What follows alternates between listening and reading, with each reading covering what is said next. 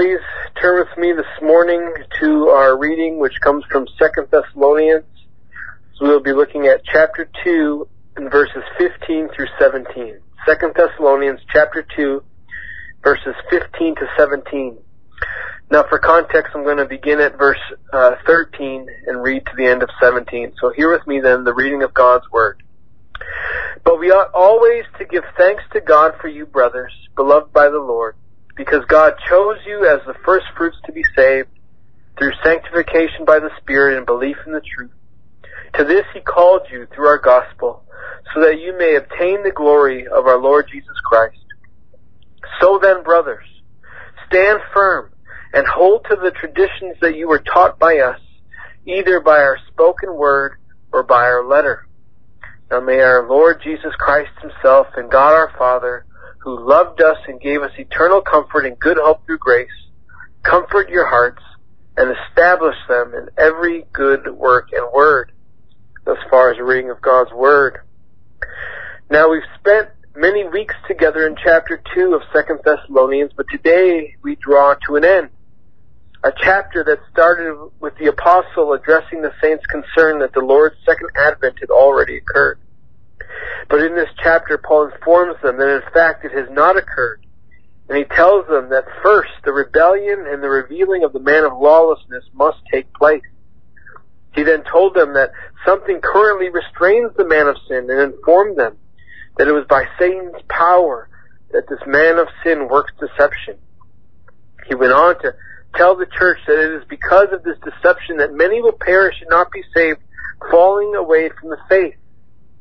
Finally then, we read last week of Paul's efforts to bring comfort and encouragement to the church after hearing of the mass rebellion and destruction that will come to so many who profess Christ. And he tells them that although those who refuse to love the truth and reject Christ will not be saved, but instead suffer eternal destruction, this will not be true of them. And we looked at verses 13 and 14 where Paul tells them that God has chosen them from the beginning, before the foundation of the world. And he gave them two reasons that they can be sure of their election and that they would not fall away. And we said that that was their regeneration by the Spirit and by belief in the truth. And Paul explained to them that they came to believe in that truth through the eternal call of God. It was that irresistible call that drew them unto the Savior, so that God's purposes might stand, and ensuring that they will obtain that future glory with Christ. Right? That is their comfort. So they should be relieved of their fear. And now, this week in verses 15 to 17, Paul exhorts the saints, and he also prays for them. The exhortation Paul gives in verse 15 explains to the saints as those chosen by God how they will remain and persevere in the faith until the end. And in verses 16 and 17, Paul prays for them and describes for us how that will be accomplished, or more importantly, who it will be accomplished by. And so we will look at our text this morning under three headings. Point 1 will be what anchors us. Point 2 is who anchors us. And then point 3 will be for application. And that point will be what this teaches us. So to begin, why do I use the term anchor to describe what Paul is saying? Well, I use it because I think it's a good metaphor which is helpful to us in describing what Paul means when he exhorts them to stand firm and hold fast in verse 15. Now we all know what an anchor is and what an anchor does. Right? It's a device used to sink down into the bed of a body of water, and what it does is prevent the boat from drifting due to high winds or strong currents. And so an anchor is a very crucial part of any boat or ship that goes out to sea, because without it, you can be pushed off track, sent in the wrong direction, being tossed back and forth, losing course, and causing a great amount of damage. Yet there are also ships who have malfunctions and lose their anchors while out at sea because they have not maintained the anchors. And yet other ships have very strong and sturdy anchors because their maintenance was kept up so that they remain firmly planted and unmoved by wind and sea.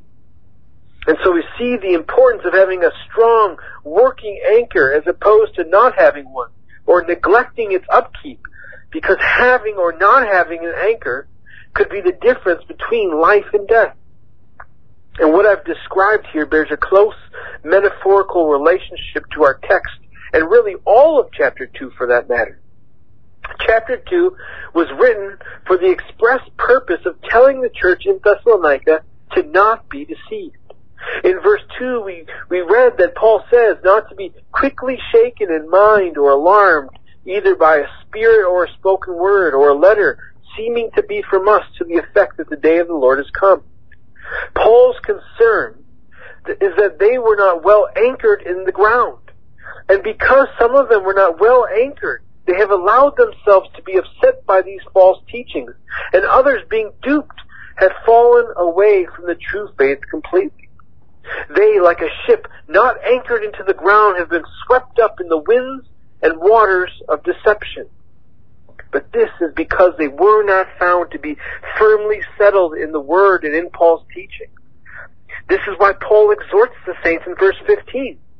So then, brothers, stand firm and hold to the traditions that you were taught by us, either by our spoken word or by our letter. And there are two things here that I want us to see. First is that they were not to be moved by what they were hearing, but instead told to hold on to something. And that holding on to that Paul speaks of denotes for us the idea of someone grasping tightly something with both hands. As many of you are parents, you remember playing with your child. And when they were young, they would wrap their arms around your neck, and you would pretend as if they were going to fall if they let go. And so they grasped their hands together tightly behind your neck and tried to hang on for dear life. Now, this is the picture Paul paints for us here, as he exhorts all the saints to do this very thing if they are to remain in the faith until the end. And that is hold on to the truth tightly with both hands and don't ever let go. We are to dig in like an anchor digs into the seabed. And a ship that has two anchors is even better than a ship who has one, because it offers greater security that the ship will stay in its place. And we too are to make sure we hold on to the truth, not with one hand, but with two. Not holding onto it in a casual manner or a lackadaisical manner, but holding onto it as if your life depended upon it. Because it does. And if we know this, why wouldn't we take this exhortation seriously? You know, I can remember as a teenager never liking carnival rides. We've all been to the fair, to the festival, and we probably have all been on those rides before, but I was terrified of those rides.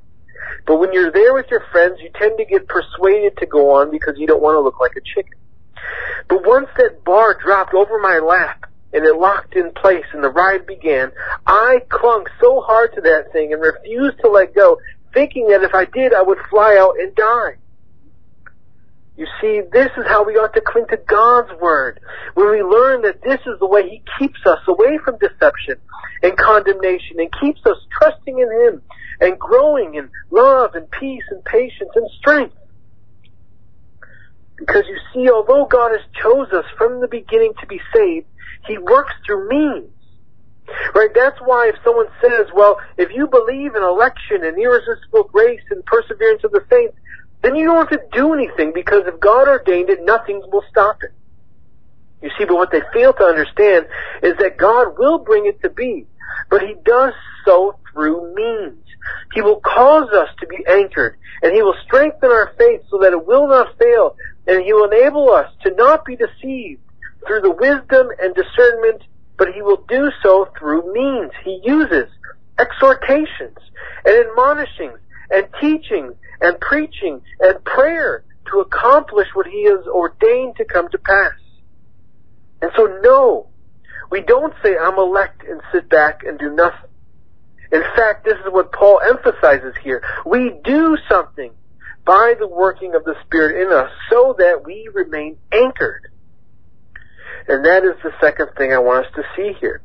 Paul says there's something we must do in order to stay firmly planted and unmoved by the allurements offered to us through the power of Satan. And what does Paul say? He says we're told to hold to the traditions you were taught by us, either by our word or by our letter. Now it's obvious that at this time we all know that they don't have a Bible written and bound in 66 books like we have today, as his books were still being written. But what he says is hold on to his oral, authoritative teaching as well as the written teaching that they had received. And what he taught orally as he spoke to them is what was eventually recorded for us. It wasn't any different. This is why he can say in verse 5 of chapter 2, don't you remember I told you these things? Right? What he once spoke to them, he now records for them. Now sometimes people will take this statement and say, you see, not only are believers to trust the written word as authoritative, but you must also agree with a particular church's teaching and their tradition as well. Right? Some hold them to be equal to the written word because they see themselves just like Peter or Paul.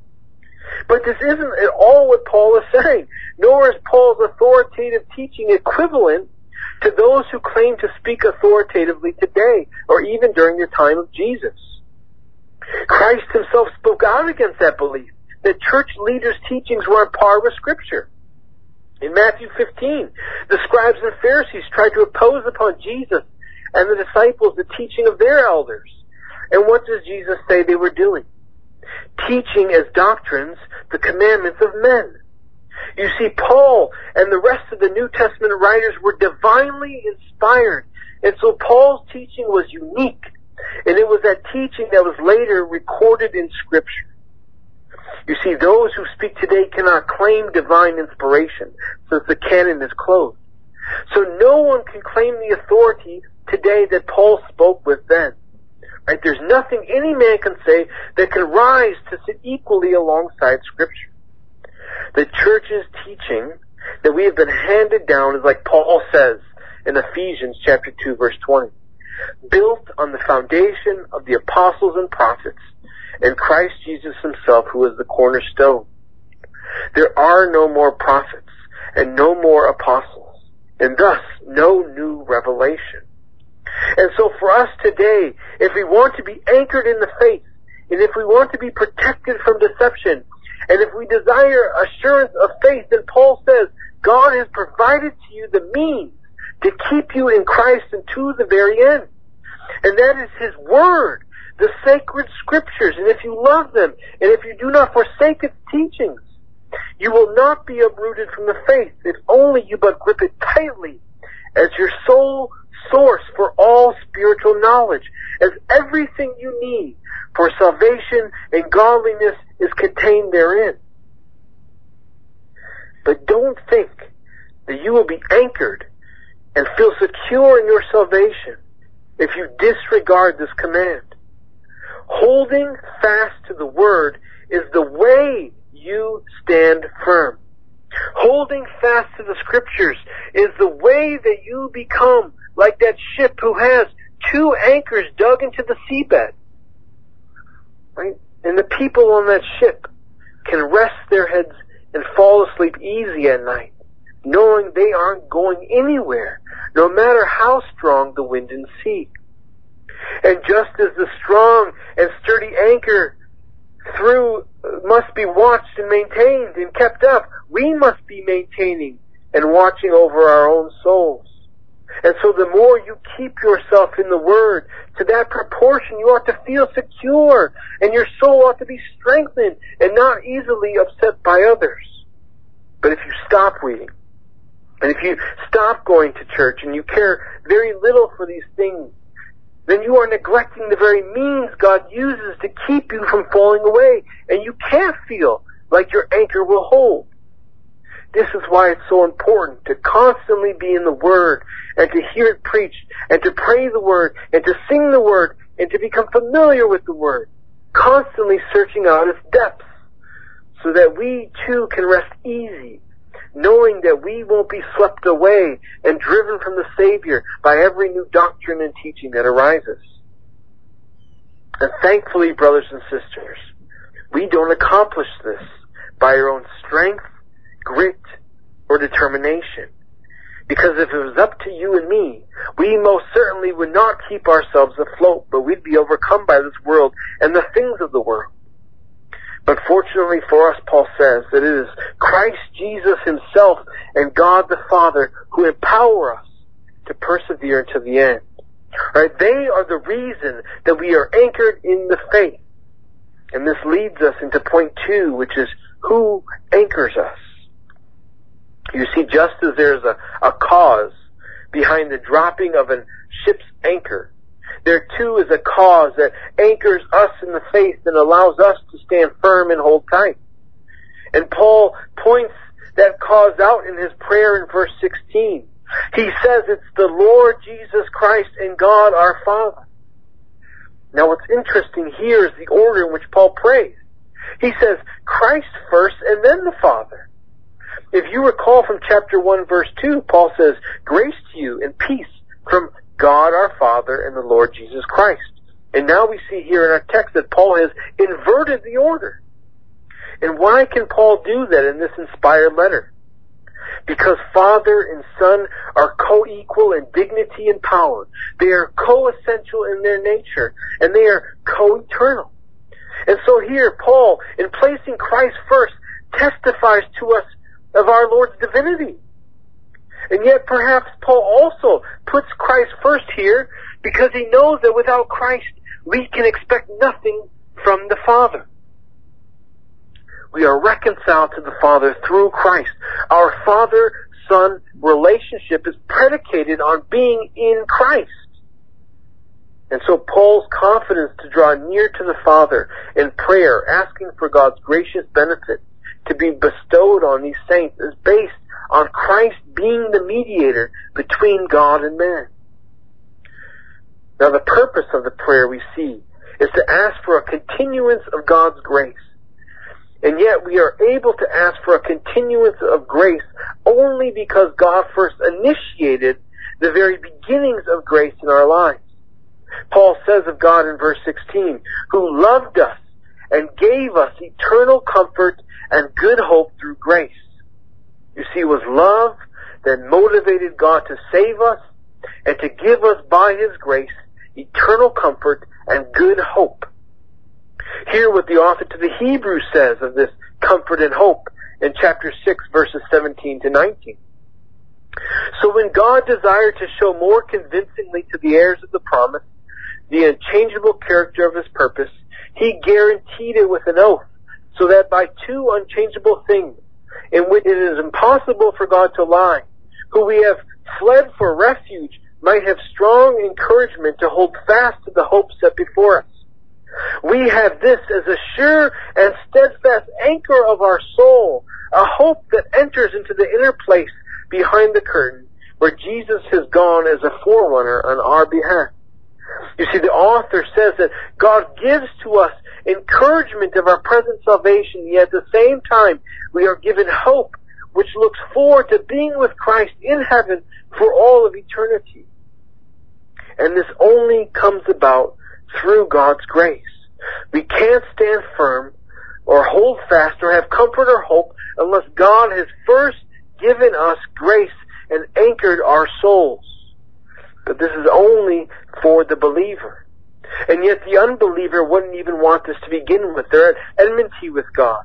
They don't want to be encouraged about a salvation they don't believe they need. And they don't need hope concerning their eternal destiny because they only care about life as they presently have it, not having given any serious thought to eternity. Right? They care nothing for their souls. They just want to please the flesh.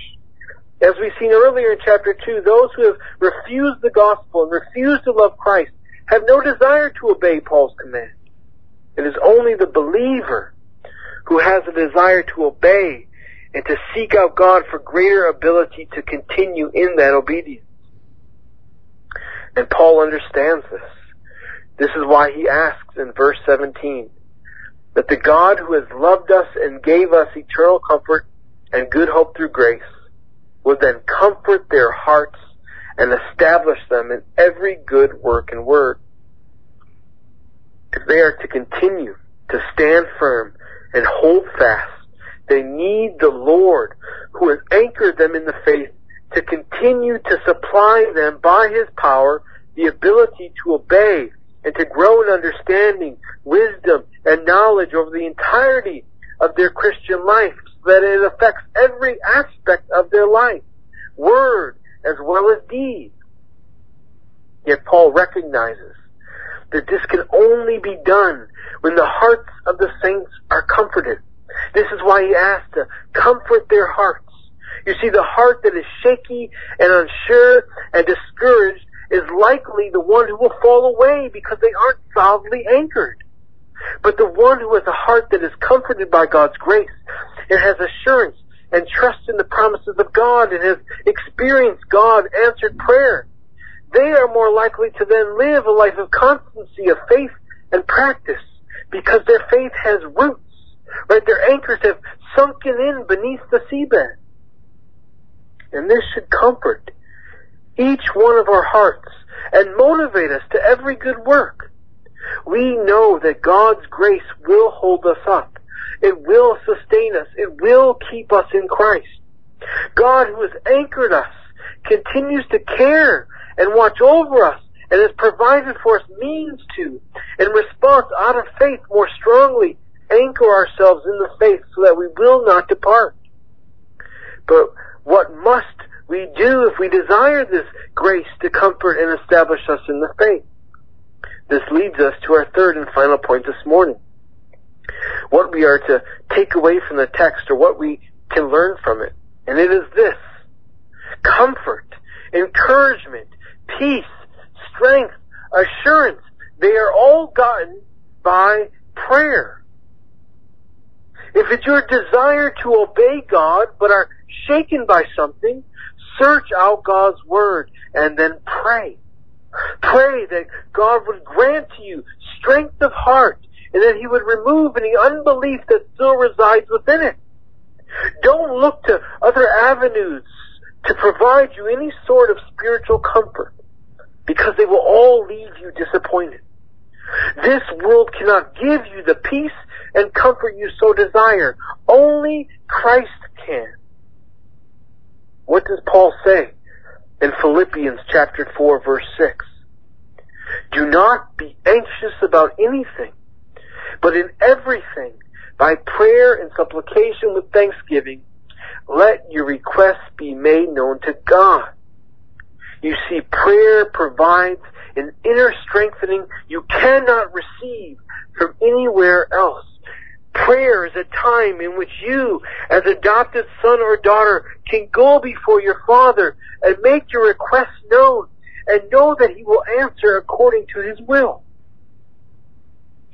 And so when we ask that He will grant us, that we stand firm and hold fast, we can walk away with assurance, knowing that He will provide, because He has told us that this is His will for every Christian.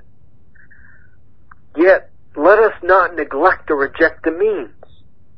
Perhaps God seeks to give you strength that you pray for through hearing the preached word.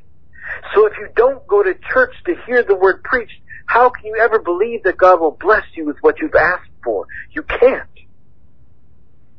So let Paul's prayer motivate and teach us that when God commands something of us in His Word, we can go to Him and ask for the equipping grace to accomplish what He has called us to do, and yet submit ourselves to His means and believe then that He will surely give it to us.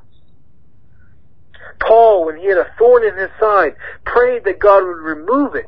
But what was the Lord's response? My grace is sufficient. You see, God had a purpose for Paul being stricken with the thorn, but made sure that as Paul dealt with it, he was equipped with all the grace he needed. Also, let our confidence be found in the fact that we are approaching a God who loves us. A God who loves when His people cry out, Abba, Father. It is a warning. Let us also learn not to take the exhortations of Scripture lightly. So many Jew and Gentile alike throughout Scripture, heard the exhortations to repent and believe and cling to Christ and His Word, and they refused it. They valued it very little. We read in John's Gospel, chapter 6, and verse 66, that many turned back after hearing Jesus' teaching and did not walk with Him anymore. And in response, Jesus says to the 12, "Do you want to go away as well?" And Peter responded with this, "Lord, to whom shall we go? You have the words of eternal life, and we have believed and have come to know that you are the Holy One of God." Those who have no care for the world will refuse it and eventually fall away and be driven from Christ through Satan's deception. But we ought to feel in the very depths of our souls, having experienced the risen Christ, the exact same thing expressed in Paul's words. You have the words of eternal life. Where else shall we go? And in knowing this, we are also to see the importance of studying then Christian doctrine. It is not to fill your head with empty knowledge, but instead fill our heads and our hearts and our souls with words of eternal life, which equip, strengthen, and guide us in our life. And if we truly believe that, trusting in Christ who is eternal life, and if God has caused you to see that and love the Word, then stand firm. Listen to this exhortation, and by grace seek to be ever more anchored deep into the inerrant, infallible, and inspired Word of God. Brothers and sisters, please bow your heads with me in prayer. Father, you are the anchor of all existence. You are the author and source of all blessedness. We pray, Lord, that you would continue to bless your people with greater ability and desire to know you. May you cause us to evermore walk in your ways and rejoice in you and find an even greater enjoyment of those blessings of our eternal life now. We ask, Lord, that you always keep us longing after your word. And we pray that as we experience trials or hardships, that in the Holy Spirit we would find comfort. Father, we pray that you would make us worthy of this calling, that the name of Jesus may be glorified. It is in His name that we pray this day. Amen.